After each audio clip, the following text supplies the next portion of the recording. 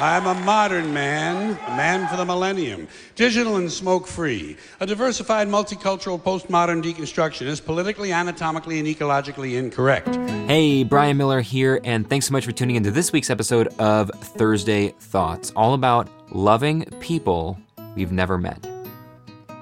I can only recall having a deep emotional reaction to two celebrities' deaths in my life. The first was George Carlin. I grew up listening to George Carlin's comedy albums on the floor of the tiny bedroom I shared with my little brother before he got home from school, and watching his groundbreaking HBO specials quietly in the living room after my parents went to sleep. Shh, don't tell them. More than any other comedian, George Carlin had a way with words that borders on philosophy. He used language in a way I had never heard before. He played with it. He was gut-splittingly hilarious one second, childishly goofy the next, and deeply profound just moments later. I was captivated.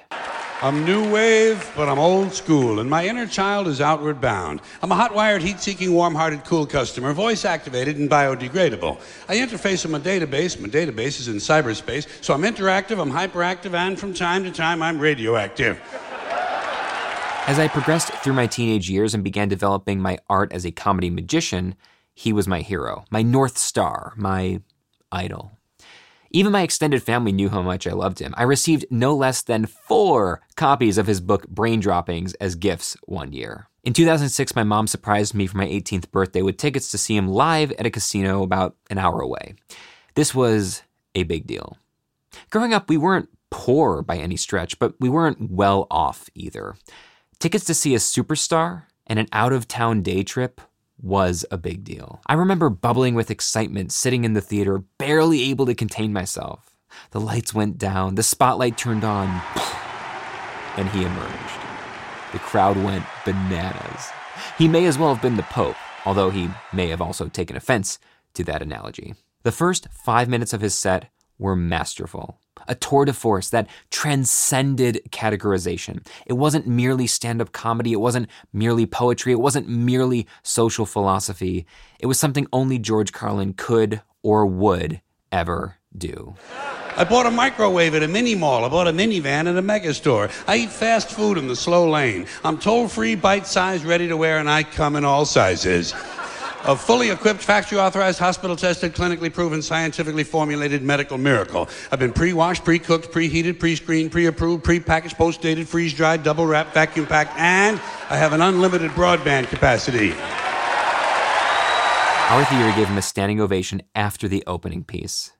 And then he settled into the meat of the act, and something changed. It wasn't funny anymore. It felt angry, bitter, resentful. The laughs stopped, and we all noticed in our own time that he seemed unwell. He looked smaller, thinner, and stiffer than we remembered him. After the show, we were mostly quiet on the drive home. It wasn't a great show, and we both knew it. My mom was trying not to say anything for fear of acknowledging that this once-in-a-lifetime gift hadn't quite lived up to its promise. So I broke the silence. That opening bit was amazing, wasn't it? Yes, she exclaimed. And then we reminisced about all the great things Carlin had accomplished in his career and reveled in the immeasurable joy he'd brought to both of our lives. 2 years later, on June 22nd, 2008, the news broke. George Carlin had died. It was just 4 months after his final HBO special, It's Bad For Ya, had aired, where he looked healthier, vibrant, and upbeat. I was sitting alone in my dorm room on my laptop when I read the news, and I instantly started crying, weeping, really. I didn't even understand the reaction I was having. I didn't cry in sad movies or at emotional music. Why did this stranger's death, a man I'd never met, a simple entertainer, have such a profound impact on me? During that same period, ages 13 to 21 or so, I was living an alternate life. In one life, I was an aspiring comedian and magician, launching my business at 16 years old and starting to work in restaurants and at private events. In the other life, I was an aspiring rock star. To be specific, a guitarist. I've spoken plenty on this channel about my history with music and guitar in particular. In fact, I did even recently a couple of times, so I'll spare you the details. My biggest influence, my hero, my idol, as a guitarist was Eddie Van Halen.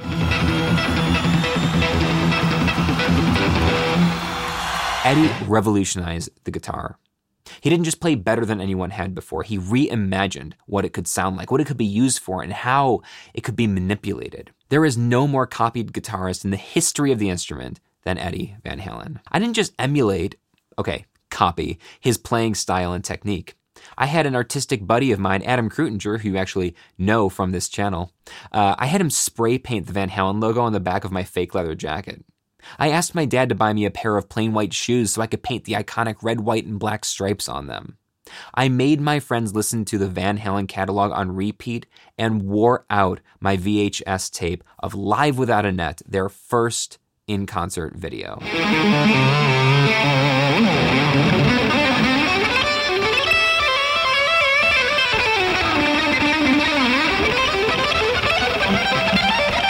In 2004, the impossible happened. Van Halen reunited with their second singer, Sammy Hagar. That tour went down in flames, but before it imploded, my father took me to not one but two concerts on the tour, in Buffalo first and then in Cleveland 2 weeks later. Eddie was having major drug and alcohol problems on that tour, or at least it seemed. His playing was erratic and unpredictable. In Buffalo, my first time ever seeing him live, he sucked. I mean, there's just no other way to put it. Thankfully, in Cleveland 2 weeks later, he was playing like the god he was, and it was a miracle to behold. Eddie Van Halen died on October 6th, 2020, just a few weeks ago as I wrote this episode. The news came as a shock. I mean, yeah, he'd been sick with throat cancer for a decade or longer, but when someone lives with a disease for that long, you just assume they're going to keep beating the odds. In that time, he's released a new album, he toured the world, and he made plenty of media appearances looking healthy, sober, and amazing. He was only 65. I've cried multiple times since his death. The music industry's outpouring of love has been extraordinary. Everyone from Pete Townsend to Ozzy Osbourne, Tom Morello to John Mayer, Tony Iommi to Cat Stevens have openly grieved Eddie's passing. I'm getting choked up making this episode, but why? I didn't know the guy. He wasn't a friend or family member. I never even met him in passing. He was just a great guitar player whose music I enjoyed. So what gives? And here is the point of this episode. Connection from afar. This year I lost my aunt, my grandmother, a kind magician who taught me when I was a teenager, and Eddie Van Halen. They are not all equal, of course.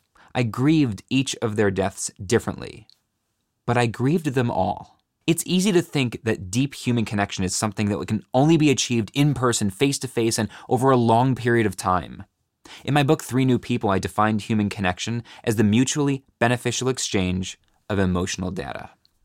Clearly, this is true of my grandmother, with whom I shared a 32-year, deep, mutually beneficial, emotional relationship. It's also true of that kind magician who, although I only knew him for a brief period of time, exchanged with me his knowledge of magic for the joy of teaching and mentoring an aspiring artist, mutually beneficial. And this is also true of Eddie Van Halen. He shared with me his beautiful music, the soundtrack of my most formative years, and transferred to me a profound love of the guitar, which has and will carry the rest of my days. And in return, he received the love and adoration from a global fan base, me included, who listened, lived, and shared his music. There's no greater gift for an artist than to see their art making people happy, and Eddie's music, not to mention that infectious smile, did just that. It would be a mistake to believe we cannot connect meaningfully with someone even if we've never met them.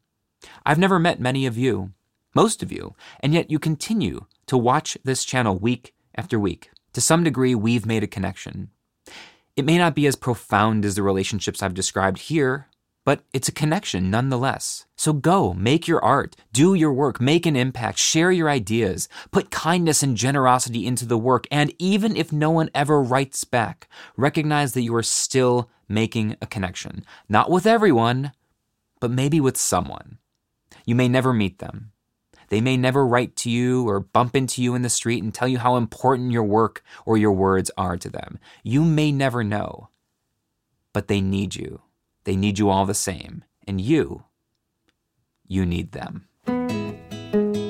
Well, that's it for this week's episode of Thursday Thoughts. If you enjoyed this, of course, hit the like button, share this episode with someone who cares about the work they're doing and maybe doesn't feel like it's being noticed, seen, heard, or appreciated. They might need to hear this week, especially with everything going on in the world right now. Subscribe to the channel if you haven't already. I put out one of these Thursday Thoughts episodes almost every Thursday. It used to be every Thursday. Now that I have an infant in the house, I do like as often as I can.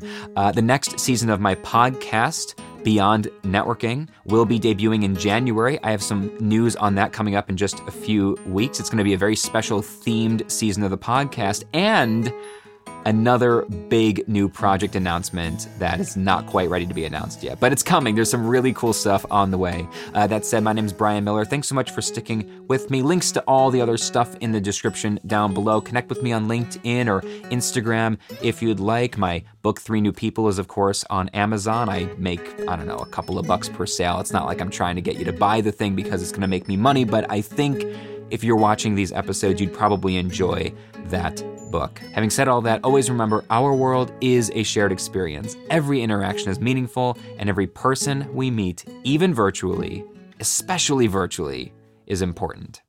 I'll see you soon.